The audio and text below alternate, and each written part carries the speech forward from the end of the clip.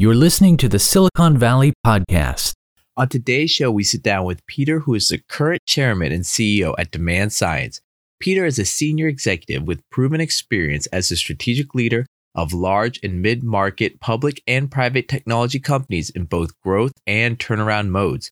Between his CEO roles and his service on numerous corporate and nonprofit boards, he has been privileged to work alongside some of the top people in the best venture and private equity firms.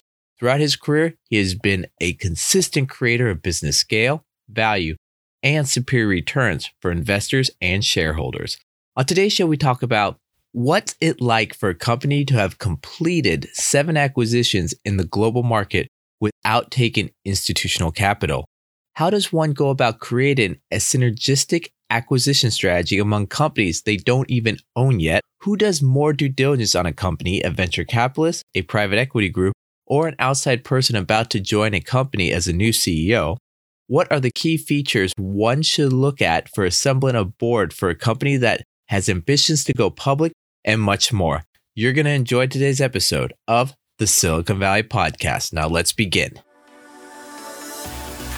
Welcome to the Silicon Valley Podcast with your host, Sean Flynn, who interviews famous entrepreneurs, venture capitalists, and leaders in tech. Learn their secrets and see tomorrow's world today. Peter, thank you for taking the time today to be on the Silicon Valley Podcast. Now, I'm super excited for you to be here, and your company has done amazing things in such a short amount of time. But before we really dive into the nitty gritty, can you give our audience a brief background of your career up until this point? John, thanks. It's great to be here with you, be part of the Silicon Valley Podcast, and hello to all your listeners. Yeah, I've been doing this for a very long time. I've spent years as a public president CEO, a company called PC Connection. And then I worked in venture capital and private equity. I was with General Catalyst and Excel as a portfolio CEO for a company called OnForce, which we exited to Adecco Global in 2014. I then went on to work with Fortress Private Equity in New York and part of the New Media Investment Group, where I spent 5 years building a digital business as part of New Media Investment Group. Had tremendous success there. Then figured I'd try the venture and private equity side, and I joined Optum Ventures for about 1.5 years as a general partner, and got a chance to get a taste of what it was like to write the checks versus ask for checks. And I was always good at raising money, but learned a lot and have a lot of respect for that side of the table, but realized that I really like being an operator and like building part of this. Being a venture capitalist or a private equity, you're doing a lot of different companies at once. I like doing one company at once. So I got this opportunity here at Demand Science, which was pure B2B. We rebranded to Demand Science and been here about 1.5 years, Sean, and it's just been an incredible run. We're building a great excitement in the demand generation and sales intelligence space, and delighted to be here. Now, it's very rare to get someone on our show that's really sat on both sides of the table. When you're doing that, how does one go about negotiating, whether they're on the investor side or the entrepreneur side, so they really get what they want?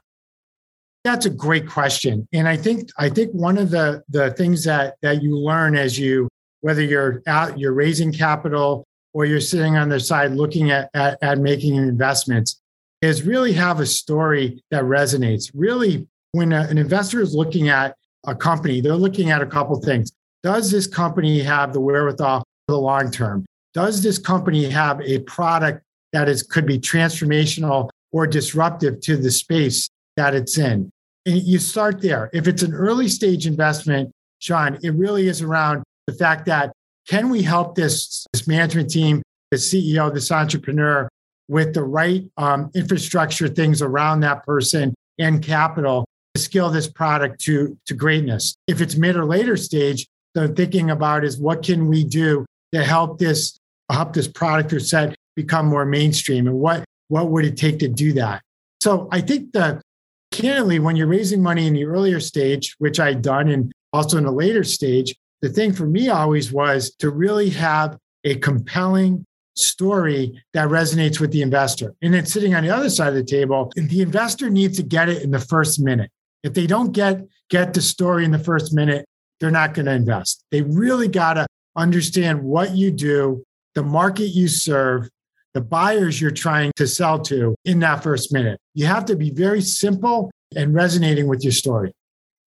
Speaking of getting everything in that first minute, I'll hear a lot of entrepreneurs say, we're the Uber of this, or we're the Lyft of that. How many times when you're on the investor side, did you hear people say this, we are this? Do you even recommend people doing that comparison or not? It's a great point. And I would rather, as an investor, have an entrepreneur tell me the TAM of the market they're going after and why they're differentiating in the market. What differentiates them? If you're going to try to get investors to come in, Sean, and be part of your story, if you're going to say you're going to be your Lyft to Uber, your Pepsi to Coke, something like that, you're basically saying I'm a me too. So the first thing I'm going to get to is, so what's special about you that's going to allow me to think that you can leapfrog a lot of the players? I don't have to, if you tell me out of the gate, I'm playing in a $70 billion TAM, total addressable market. And in this total addressable market, there's 5 players. And those 5 players are whoever those players are. And here's what they're doing well. And here's what they're not doing well. And here's what we're doing that is going to allow us to define and why clients are going to buy from us and why they need us. You have to create the fact that there's a need in the market. I caution entrepreneurs that, well, we're the Lyft to Uber or Pepsi to, it's always a difficult play to do that. And it can be risky because you could lose your audience. Talking about the investor side of the table, when you're with private equity, what's really interesting is a private equity group, they're known for investing in a company, taking over a company, 3-4 years later, having this amazing exit where maybe they were growing 20% every year, 30% every year.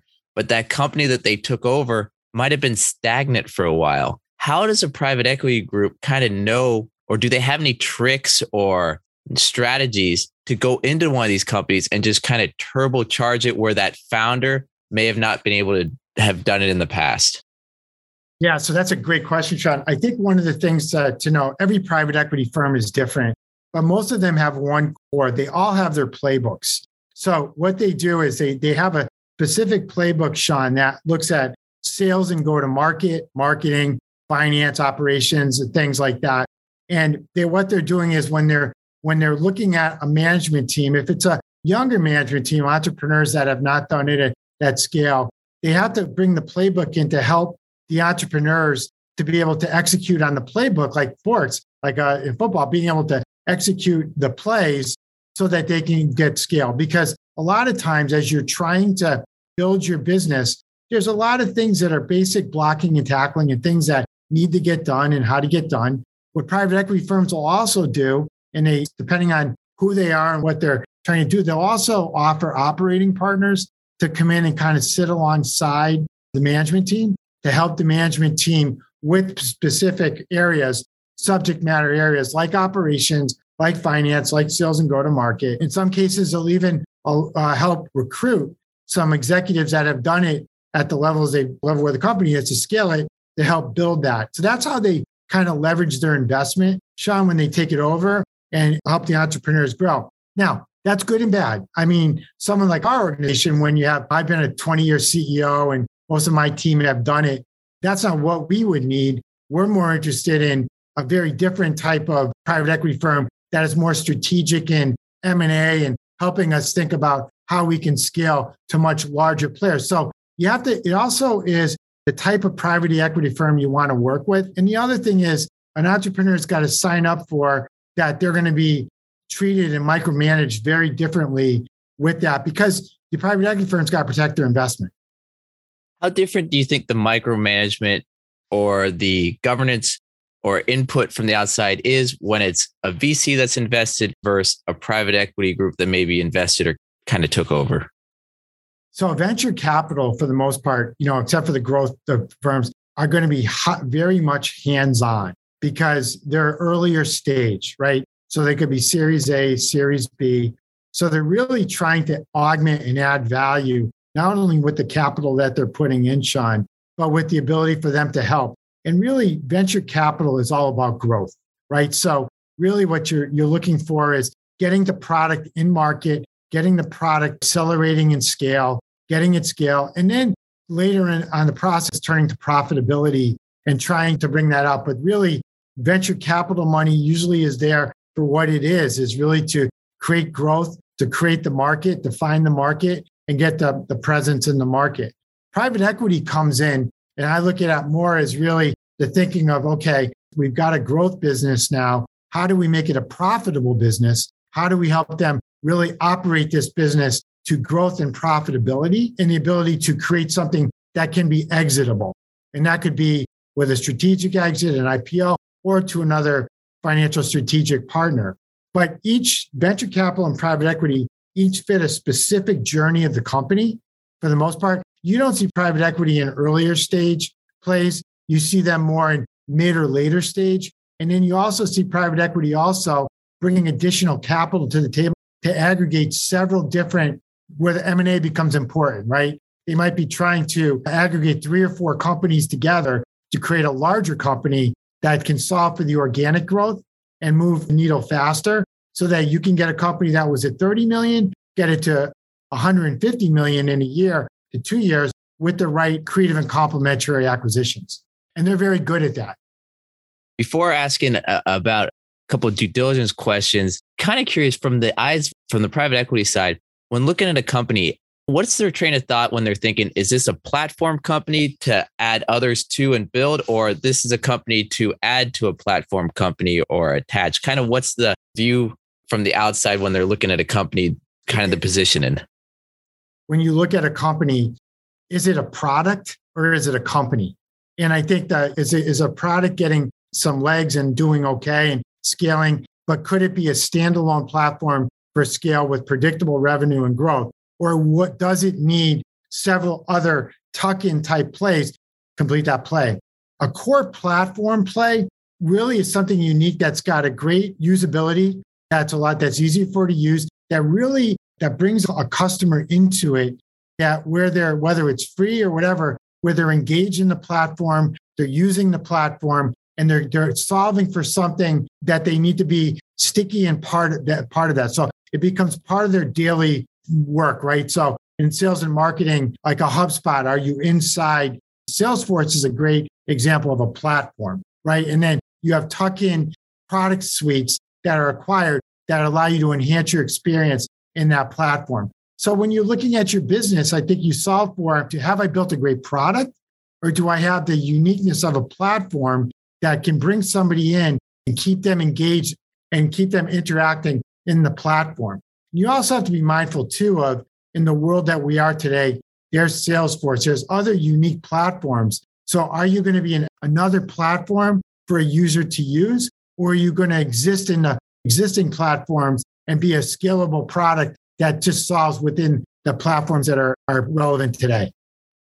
Okay, now who also does more due diligence on a company? A venture capitalist, private equity group, or potentially a new COO or CEO coming in to take over the company? Due diligence as defined by what is done for private equity versus what is done for venture capital. So when you're doing on the venture capital side, your due diligence is different because of the stage of the company. The company probably does not have the financial reporting and things like that with quality of revenue and all of those things, because they're early and they just haven't done that. So really, there's a real hard look at the product that's been built, the market that the product's going to play in, the technology, the team around that, the CEO or the team. Really, the CEO is really key there, the entrepreneur, the visionary of the business. And can we partner with this person? And can he or she help us with our investment for growth and scale? Private equity, because you're more later stage, is going to really be looking at a more historical approach of the business, Sean. Might go back 2 to 3 years. We're probably looking hard at the type of attrition that you've had with customers, retention. They're going to be looking at quality of revenue, the margins of the business, and can the business be profitable? That's a very different diligence part of this. The other thing with private equity and a diligence, they're going to hire outside consultants to come in as experts to look at the market and things, because the check size is going to be much bigger. than the check size of venture capital. And now for the current company you're at, you didn't found it. It was founded, I believe, as 2012, but you've been the current CEO for the last year and a half, and there's been explosive growth. When this opportunity kind of arose, who talked to who? What was the dance like of going back and forth to negotiate? Hey, we want to incentivize you to come on board and take over the helm. Yeah, this was a unique one, Sean, because there's no in our demand science, there's no institutional capital. To the credit of the two founders, they built a business on a bootstrap, right? And they basically worked hard to drive revenue and manage their costs efficiently. And when I came in, they had decided that one of the founders decided they were ready for a professional CEO to come in, somebody to come in. And there was the thought process, there was a vision by the two founders that this could become really the company that it is today. There was a North Star thinking that we could be the next bigger tech target and or Zoom Info and what we were doing in the space and what was building. So when I was actually recruited by a Boston recruiter, executive recruiter, that called me up and said, would you meet with these two founders? I went and met with the founders, Sean, and over the summer of 2020. And I said, this is incredible vision, incredible what's here and the opportunity of this business and where this business could go. I had two investor founders that wanted to go big and said, we can build where we want to support you, build something special and unique in the market. I couldn't have asked for a better opportunity, being somebody that was worked for venture capital and some of the top venture capital firms in the world and private equity and working for those, and also knowing. So they have a play in themselves, and I'd be happy to work for any of them. But the uniqueness of this really gave us an interesting opportunity, Sean, because we've been able to go very fast. The founders have really given me the ability to bring in the folks that needed to be brought in, look at acquisitions and scale the business. And we just have had incredible growth. I'm blessed in the fact that we're in a TAM market that's huge. I'm blessed in the fact that we have a unique offering that we're providing. And as I said to you earlier, with the entrepreneurs, when you have those things, you really have a lot of tailwinds behind you to build something special. Peter, I also want to ask, you'd mentioned professional CEO. A lot of people, they believe once you're a CEO, you're always a CEO. And if you're the CEO, your reputation's on the line. If the company does great, you take a lot of the credit. If it does bad, you take all the blame. What goes in your mind before accepting that role of, hey, this could make or break my career, this one decision? What's going on in there? So I always triangulate it, Sean, into three things. Okay. So for me, it's always, I start with the investors. Who are the investors? Can I work with the investors and board or investors? Can I work with them? Are they going to be someone that we're going to have a great partnership? Because it starts there. Because if I don't have, or if the CEO does not have that, it's going to be a challenge. The second is the market. Is this a market that could be transformed or disrupted? Is there a need for the service and or product that this company has? And can you scale this to something special and the total addressable market? The last point on the triangle is the team. Is I look at the culture of the existing company and the team in place, what do I have and what do I need?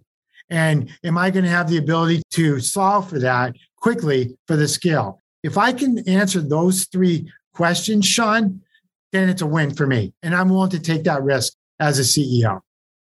Okay. And now coming on board to the new company, an existing company that's been around, they have a culture. What was that transition like at the very beginning? How was your onboarding to the head of this ship? Yeah, so I think for any new CEO coming in, it's a very important transition at the beginning because to understand the culture that's in place, Sean, and how you can adapt to that culture and also start to think about being part of the culture and creating your own defining of the culture. I was fortunate in that I worked for the two founders had built an incredible culture of caring, partnership. People really liked working at Pure B2B with Now Demand Science, our company. With that, my style as a CEO, since I was going back to PC Connection, always has been very people first, understanding who they are, what they want to accomplish. In part, that's a collective effort, not just one person driving this. And to me, it's about doing the things right for the team. So that culture was there. So for me, the challenge I had was Zoom. I mean, the fact that we were COVID, and I very much like the human interaction and being able to talk to people live. That really wasn't possible back in 2020. So a lot of this was done over Zoom, like we're doing today. That can come out in Zoom too. And I really spent a lot of time making sure people understood that I was that type of CEO, that type of leader, that there was a vision. And I think another very important part of a new CEO coming in is to quickly be able to establish where we're going, where the company's going, what is the vision. People want to know, who are we? What are we doing? Where are we going? And if you get people excited about that, then some of the other things kind of have a way of taking care of themselves. So the uniqueness for me, Sean, in learning and meeting with the founders and seeing this business, I kind of knew pretty quickly where we needed to go with the business and the market. So I quickly was able to articulate that to the company, and people got really excited about it. Now, speaking about where the company's going, you've done 7 acquisitions without any institutional capital. Yes. Well, we're first and foremost, we're a very profitable company. We have 78% gross margins in the 30% range. So we're very profitable. We're a well-run company with great products that drive high margin. And that's to the credit of this organization and the execution of the organization, how we do things. Start there. And then we spent time, we also have a great partner in JP Morgan, who is our credit facility and banker. And with the EBITDA that we have, we're able to also use our own cash to do these acquisitions and also use some leverage, debt leverage to acquire. The other part is these 7 acquisitions we've done, Sean, all of them were not venture backed. They were entrepreneurs, global entrepreneurs that were in a spot that had built incredible technology and products that were looking for their next part of their journey, which was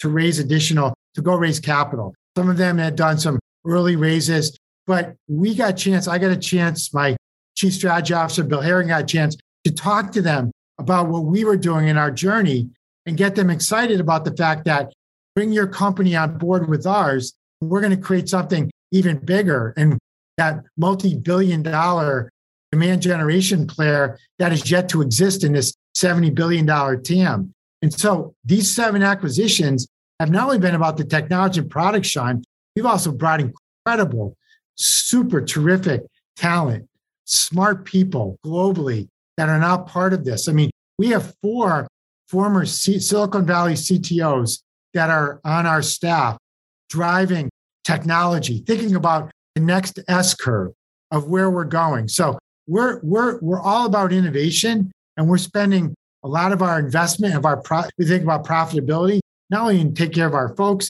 but also investing in the next S curve, the next important part of what sales and marketing professionals are going to need in the next 3 to 5 years. And we're building the existing business really well with the demand gen and our list intelligence, sales intelligence list builders. But also we got some exciting stuff, Sean, that's going to be coming out later next year. That's going to be game changing. So we're going to have to dive more into that a little bit later in the interview, really niche down on the company. But even before next year and the years to come, I'm really curious. We did talk about a little bit about the mindset of the private equity looking in. How much of that background influenced the companies you picked, your vision for when you're acquiring these 7 companies? How much of that insight that you've taken from the past were part of the success of these? I think everything in life's a building, right? A building blocks. And I mean, over the years, I've learned from great mentors and past investors and people why a venture capital firm thinks that this is an interesting investment, why a private equity firm thinks this is an interesting investment. What are some of the things that are important to building that out?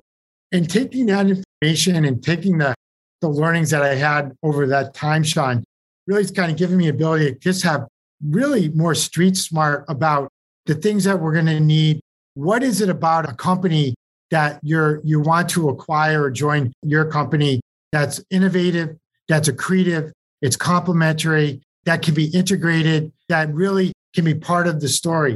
That is kind of something venture capital has a playbook that they think about on how they want to look at investing and what for growth, and private equity the same, where more profitability and more aggregation roll-up strategy. I think what I've taken out of this is more of the roll-up strategy here, because I'm looking at these unique tuck-in, and not only tuck-in, some game-changing. Ladero was an incredible acquisition for us. From basically, it's Zoom Info. We have a Zoom Info type product that allows us to now exist for both the sales and marketing professional in one company. So the thing was for us is how do you become that single point solution that can solve in one company? So that's part of the thinking. So a lot of over the years, Sean, I've just been fortunate to learn a lot from both venture and private equity, and also other CEOs that I've admired and I've seen do really well in the space. And with that, when you're taking in these new companies, when you're bringing the cultures together, when you're combining everyone, I would guess none of this would be possible without kind of the CEO having those strong leadership skills. How do those leadership skills develop as the company grows exponentially? Yeah, it's a great point. I think a lot of from a CEO is there's ability of experience and confidence. Okay. So when you're first time CEO, Sean, you're going to make some mistakes, and you're really getting exposed to both where you're managing and you're building a team, right? And as you're building the team, as a CEO, you got to understand that you aren't the end all be all, that it's very important that you need the specialist, the financial specialist, the sales specialist, the marketing, people that surround you that can go do this well. And your job is that once you've laid out the vision for them, is to support them to be able to do that and make sure that they have everything that they need. They can do the job. That also, so that process gives you confidence. The other part is you're managing a board, you're managing investors for the first time. And that's unique and alone. That's where sometimes venture capital and or private equity can be helpful, because they become the mentor to the CEO and kind of help guide the CEO in some of the thinking and what they're trying to do and how and why they're trying to do this, and helping that CEO he or she move faster with trying to do that. So some of it is over time. And then as you start to do that, Sean, you get experience, right? You've seen something, you get the learnings, you've seen that movie before a couple of times, and you say, okay, I don't want to go that route. And you also get better at hiring great people. The biggest thing for a successful CEO and their leadership is surrounding themselves with the best possible team to drive the business, and understanding that they are part of that. They're not the end all be all. They're part of this team that's going to take this company to the next level. So not only is the company changing this whole time, kind of the market, especially with the pandemic, has as well. I'm kind of curious, sales professionals before the pandemic and now, how has that changed with using data? How is their going about things changed maybe permanently? In this Omicron variant, just as I'll come back to this in a second, pre-COVID, Sean, we were going to more of a digital economy, right? And sales and marketing professionals were already starting to find ways to use data differently, to use data to make it more actionable to drive revenue. What I mean by that is data for a sales and marketing professional really is about the most accurate and healthy names, like whether it's a contact, a company, a technology install, whatever profile that's important for that specific, for the marketing professional, and being able to turn that into a qualified, powerful lead and or list for contact that they can turn into revenue. Well, that was all changing, and we were moving in that direction with data. COVID hit, and what stopped was we used to have ways that sales and marketing professionals used to do things like events, as an example, going to Vegas, New York, and there were big industry events and things that we got together, and we were able to network and we were able to do things. What happened was, with COVID, we all had to start figuring out how to do that more digitally online and be able to do that through the tools that were available to us online, whether it's through our Zoom meetings, through our LinkedIn profiles, whatever that is. Well, how do I take that data, make it actionable, and be able to drive powerful intelligence and leads and or lists to sell my products? That's where companies like Demand Science have come in, because we solve for that now. Because I think, Sean, Omicron's as a great example. Even myself, we're all thinking about next year, 2022, and we're starting to do our budgeting for next year. And I think the reality that's hitting us is COVID's going to be around for a while. It may not be the pandemic that it is, but it's a global endemic, and it's going to continue. And it means that we may not be able to travel as much. We may not be able to do the things. And we've already figured out ways to do it differently as sales and marketing professionals. And I think sales and marketing professionals are now becoming adaptive to these new ways to do things in this digital economy. And companies like mine and a few other players out there, the Tech Targets, the Zoom Infos that are out there today, are now going to become relevant and meaningful players for the long term. And that was really when I joined in 2020, there was a little bit of that for me, that I was thinking that the world was going to change. And I didn't think it was going to change so dramatically and drastically, but it did. And obviously we're just delighted to be able to take care of clients the way we do by just giving them really accurate and healthy data that is actionable, that they can build the best leads or lists to drive revenue.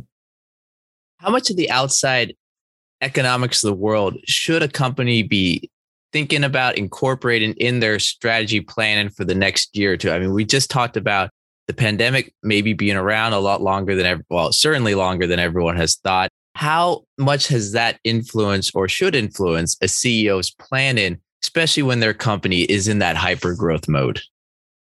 I always believe, and this is something I do, and when I build a plan, a budget, a strategic plan for a year, Sean, I build it in 6-month increments. I have my team. We manage 6 months, because 6 months in this world, day and age, is a lifetime. What we do is we have a year and we begin with the end in mind, and we say, this is where we want to end 2022. And we build a plan that is what I'll call mid-stage. So there's always a stretch of where you want to go. But then there's we'll call most likely case that you're going to build your expense budget around and your growth plan on. But then you reserve the right at the end of June to come back to your board and say, I need to either bring that up or bring that down based on what the external markets are going to show. We don't have crystal balls, right? We don't know what's going to happen to global markets except what we think is going to happen. So you have to build in a little bit of flexibility and ability of financial rigor and thoughtfulness so that you're prepared for anything in this world. So build a team, but don't front load everything into the first half of the year. Build, crawl, walk, run your budget, your strategic plan.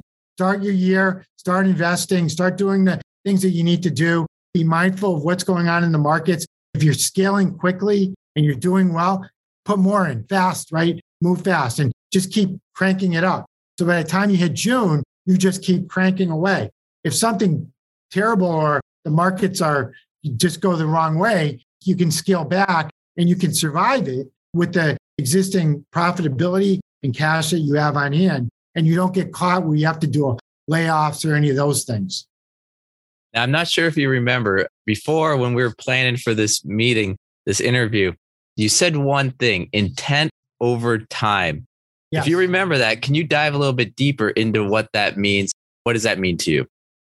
Part of the way we think about our data and what we do is that we'll call it our secret sauce, some of our technologies, what we're able to do, Sean, is that when you think about a specific customer buyer of your product, right, that there are certain things that buyer of your product is going to engage. And they might engage in January with looking at specific content, readings, and things about your product, but they may not be ready to buy and not be buying.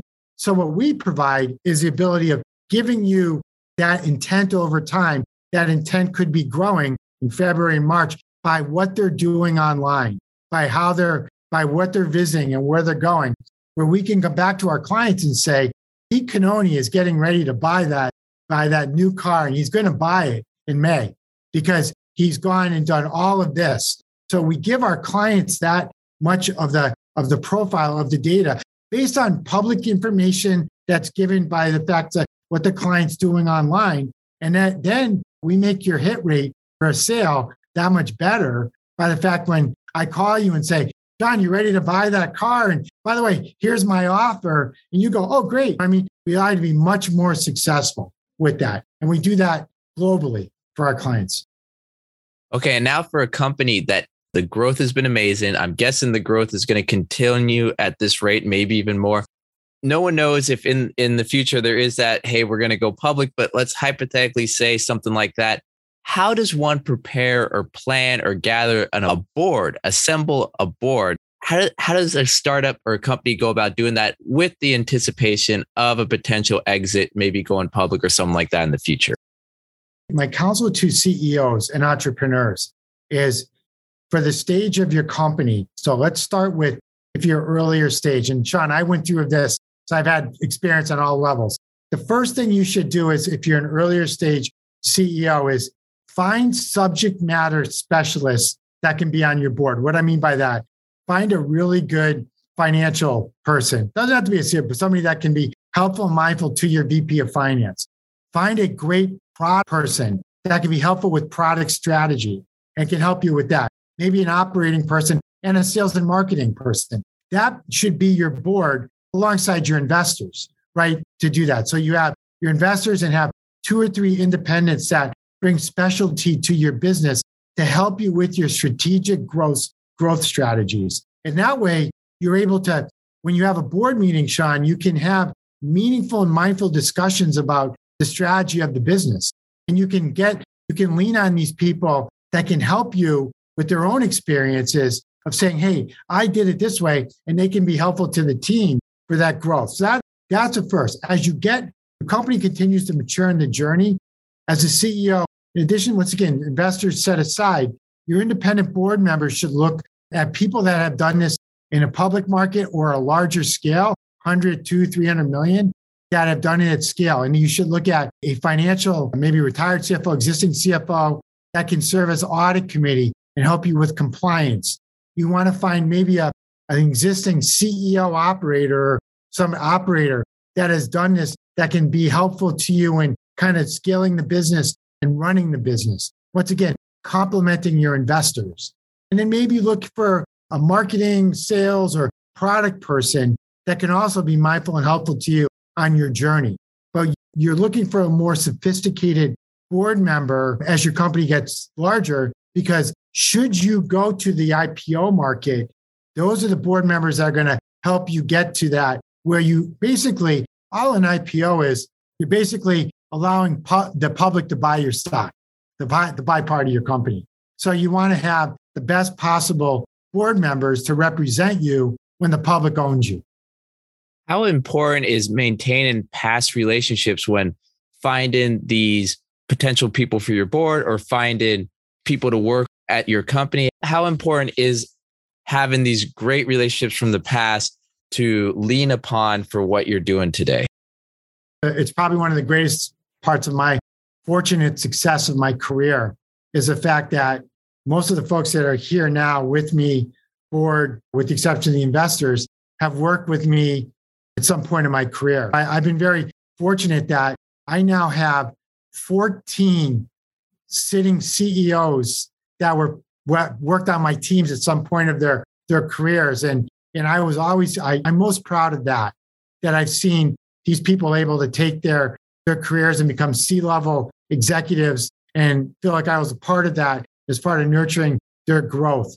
That comes back to you in many ways. And part of it is when you work great partnership with people and they've really enjoyed working with you, when you get to a new company like I got to, and I made some calls and said, I'd like you to come work, they dropped everything and came. And that being able to collect and bring together this incredible, talented group of executives and folks, part of this is really 99% of the battle of being able to do that. I would tell people, especially CEOs, continue your careers, network, get to know people, stay in touch with people. You never know in your career or your career journey, when somebody could be helpful to you.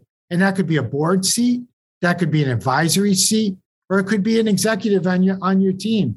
Because people, I think the best part about working together is you want to have fun while you're doing this. You spend a lot of time together.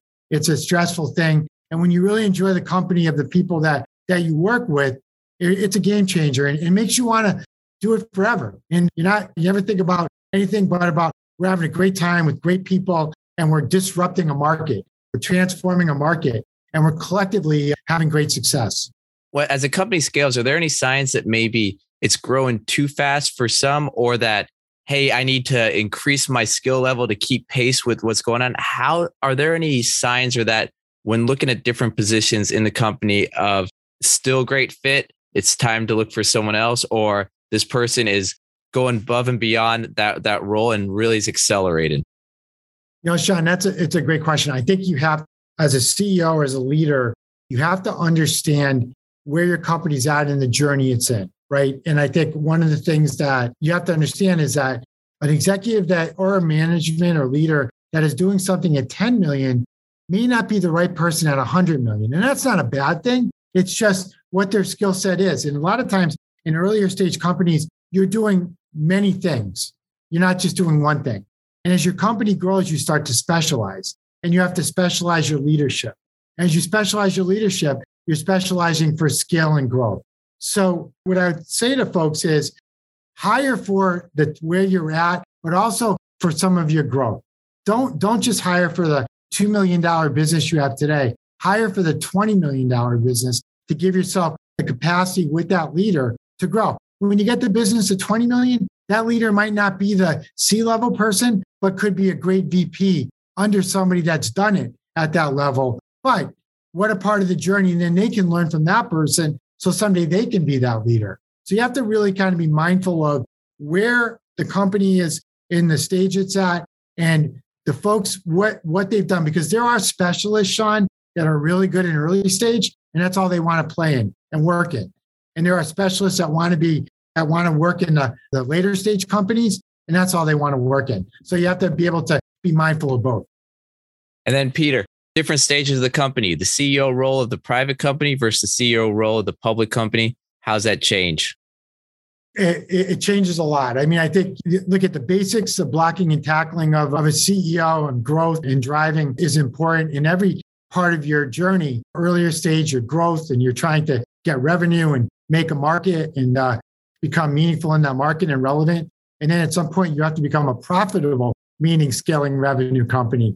Then to be public, you have to be a predictable, compliant scaling company, global company that is going to be able to provide public shareholders the ability, the fact that they know that you're going to be around for a while, you're going to continue to innovate. And there's many things about your business that people can get excited about for the future. It's not just about one thing. It's about the many things of the company and it's where it's going. And that could include M&A.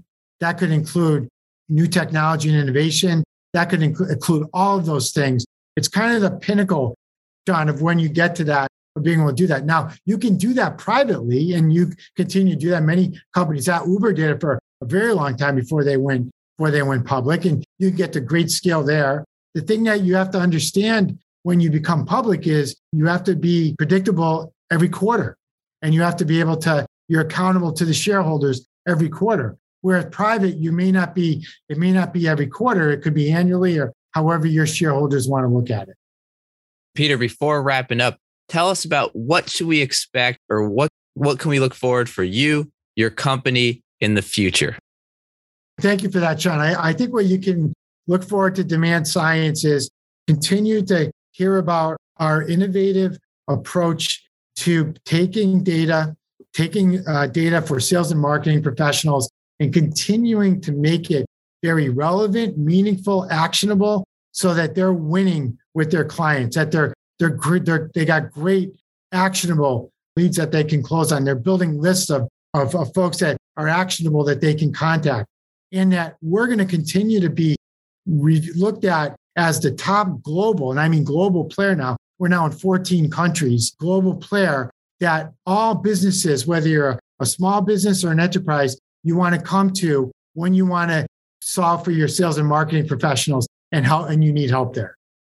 And Peter, if anyone wants to find out more about you, the company, what's the website? What's the best way to get more information? So thank you. DemandScience.com is where to come. And we welcome everybody to come say hello. And we're excited about where the market's going, Sean. And we're excited about what the future is going to bring in the digital economy and for sales and marketing professionals.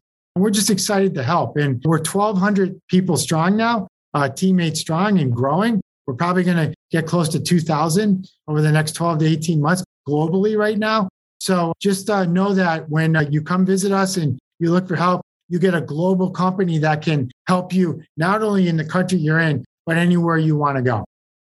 Fantastic. And all that information is going to be in our show notes. For everyone out there, please visit us at thesiliconvalleypodcast.com, our website. Check us out on every major podcast platform, the Silicon Valley Podcast.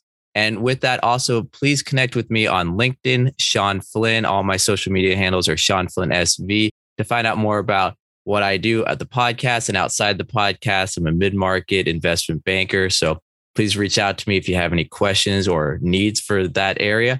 But with that, Peter, I got to say, I love this interview. I got a feeling our audience is going to listen to this multiple times. And after listening multiple times, give great reviews on iTunes, 5 stars there. But with that, Peter, I really want to thank you for being a guest today on the Silicon Valley Podcast. Thanks for having me, Sean. Happy holidays to all your viewers and to you as well. Thank you for listening to the Silicon Valley Podcast.